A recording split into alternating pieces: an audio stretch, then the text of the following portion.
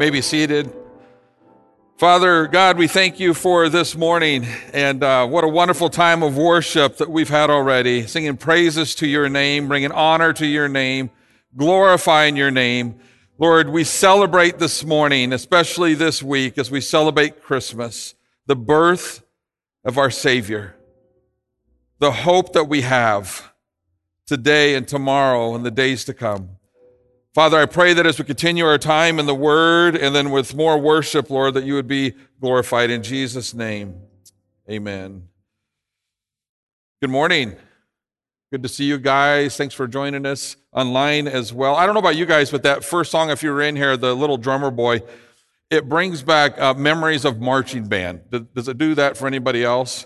And all I can hear when I listen to that song is my band teacher saying, "Veith, get your knees up," in marching band. And but what a powerful time of worship we've had so far. Isaiah 7:13 and 14 says this, "Then Isaiah said, 'Hear now, you house of David, is it not enough to try the patience of humans? Will you try the patience of my God also? Therefore the Lord himself will give you a sign. The virgin will conceive and give birth to a son, and will call him Emmanuel,'" or as we know, God with us. Isaiah, this prophet in the Old Testament, in the midst of all of the turmoil that was taking place at that time, prophesied about a child who would be born in the midst of God's people feeling threat all around them. God used Isaiah to bring a message of hope. They needed a message of hope. We need a message of hope. Where there is hope, there is anticipation. Like the people during Isaiah's day, whenever we are gripped with fear, and I don't know if you ever experienced that, but whenever we're gripped with fear or overtaken by our circumstances, gripped by our reality, find ourselves in tough times, I think all of those are relevant for us. We're in the middle of a pandemic that has changed our habits and our patterns and our plans. Any amount of hope gives us strength to press on and peace to trust God. God was promising a deliverer during a time when there seemed to be no hope, when there seemed to be no way. No matter how difficult or uncertain the time may have seemed, the promise gave people a hope in a way that they never had experienced before. In the Old Testament, the word hope meant to look ahead eagerly with confident expectation. I love that definition. Look ahead eagerly with confident expectation. Hope may not fix your outer world, but it will always fix your inner world. In fact, until your inner world is fixed, your outer world will always be disarray. After the announcement of Jesus, time marched on, and Israel continued through this up and down pattern, and there was this 400 years of what we call silence between the Old Testament and the New Testament. To the nation who was troubled, and this nation who was confused and hurting and oppressed, to a nation that had literally lost its identity, to a nation filled with God's chosen people, God said, "Don't forget my promises. Even when I may seem silent, find hope in my promises." And the people of Israel needed the promise of God as their anchor to get them through another day, through another year, through another season, when life seemed impossible, when things seemed so hard. Can you imagine life without the promises of God? 2 Corinthians 4:8-9 says this, "We are hard pressed on every side, but not crushed. Perplexed, but not in despair. Persecuted, but not abandoned. Struck down, but not destroyed." Life, when I think of life, this description, life has a good balance, I think, of mountains and cliffs and ditches and floods and hurricanes and tornadoes and blizzards and scorching heat and falling leaves and blooming flowers and sunrises and sunsets and blue skies. Those are descriptions of probably things that we experience in this life. Can you imagine not having the hope that we have in God, who anchors us during every season of life? Whether we find ourselves in a hurricane or a sunrise right now, God's promises allow us to live with great anticipation. We hope because God's promises, they're far and wide and meet us where we're at in life. You can go home today and you can get up tomorrow, you can get up the next day and the next day and face difficulties and challenges of life because God has given you every reason to live a hope-filled life through his promises. Listen to some of the promises and be reminded of the promises that God gives us in Scripture.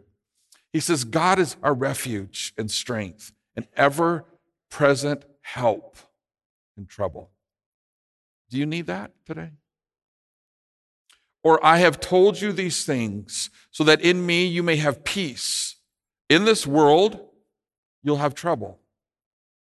But take heart, I have overcome the world. Or come to me, all you who are weary and burdened, and I will give you rest. Or he gives strength to the weary and increases the power of the weak.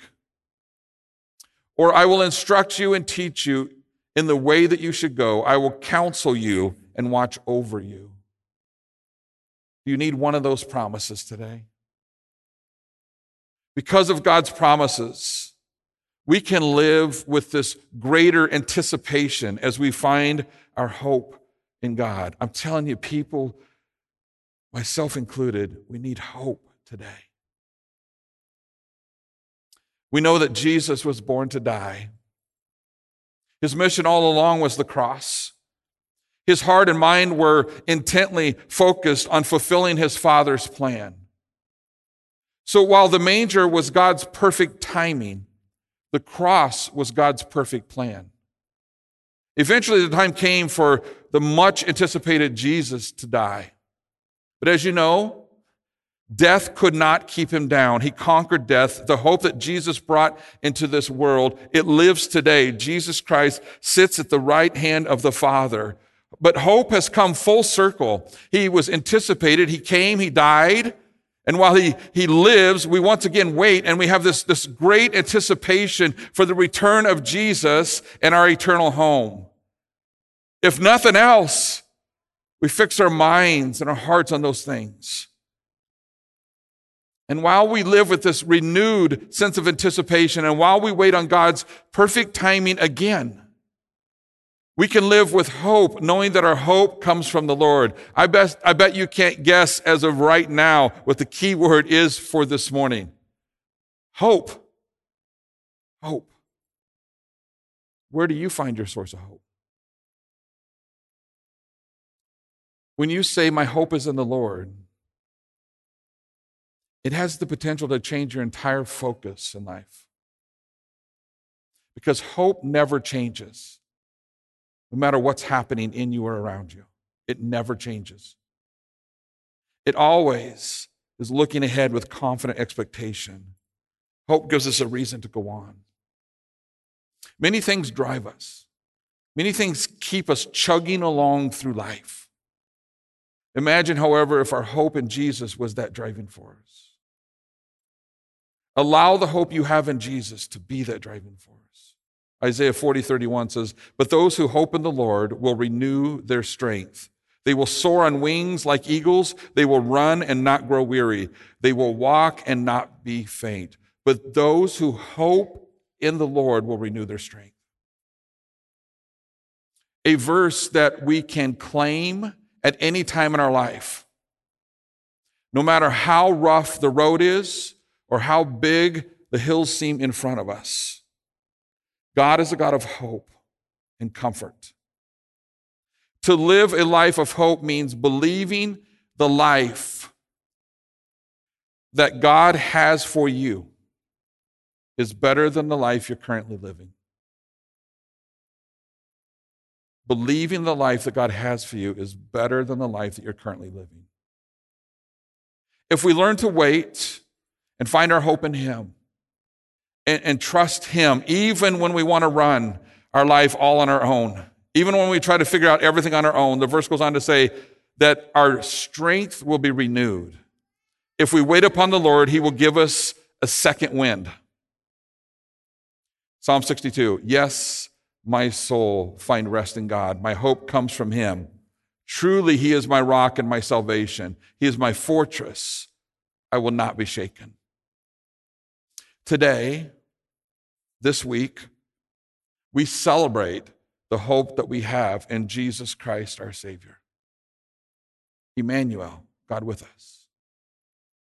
I received a letter this week, a Christmas letter here in the office, and it was anonymous. And at the bottom, there was this little section that was kind of a poem that I want to share with you. So, dear Jesus, help us to cope, but we know you're our only hope. And help us not to mope when the toilet paper section is empty, and often that's no joke. Help us to focus on you, this crazy time you already knew. So help us rest, for your plan is best. This is just a test. The best is yet to come. You should have received a communion cup on your way in, so if you want to grab those now, we are going to partake in communion together. And as I always suggest, maybe go ahead and peel those back so you don't end up pulling it open and spilling all over yourself. And as we focus our attention on hope this morning, we're invited to partake in communion. Today we remember that through Jesus' wounds, the scripture says, through his wounds we are healed. So today, through the wafer that's in your package that represents the battered and broken body of Jesus Christ, and through the juice that represents the shed blood of Jesus, really what we say is, we will not forget. The scripture says, the Lord Jesus, on the night that he is betrayed, took bread, and when he had given thanks, he broke it and said, this is my body, which is for you. Do this in remembrance of me.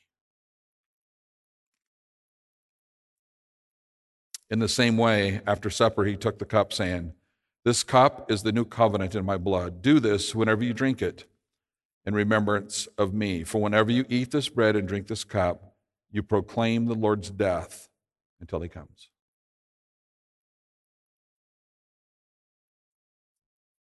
Father, we thank you for our invitation to come to the table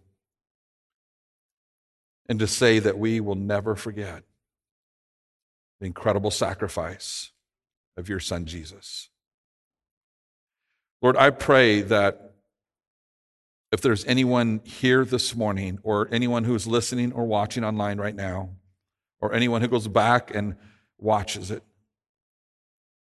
Lord, we're hearing stories of people that are lacking hope. And to some degree, that's all of us.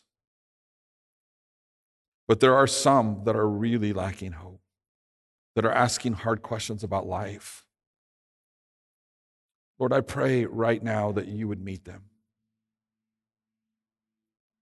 I pray right now that you'd meet them in that place of life, in that dark place, in that lonely place. Lord, and that you would reveal yourself to them. And that they would be reminded right now of the reason that you came to this earth. And that you are their hope. That they can look ahead with great anticipation. Father, thank you for your faithfulness. Would you meet all of us as we continue to worship?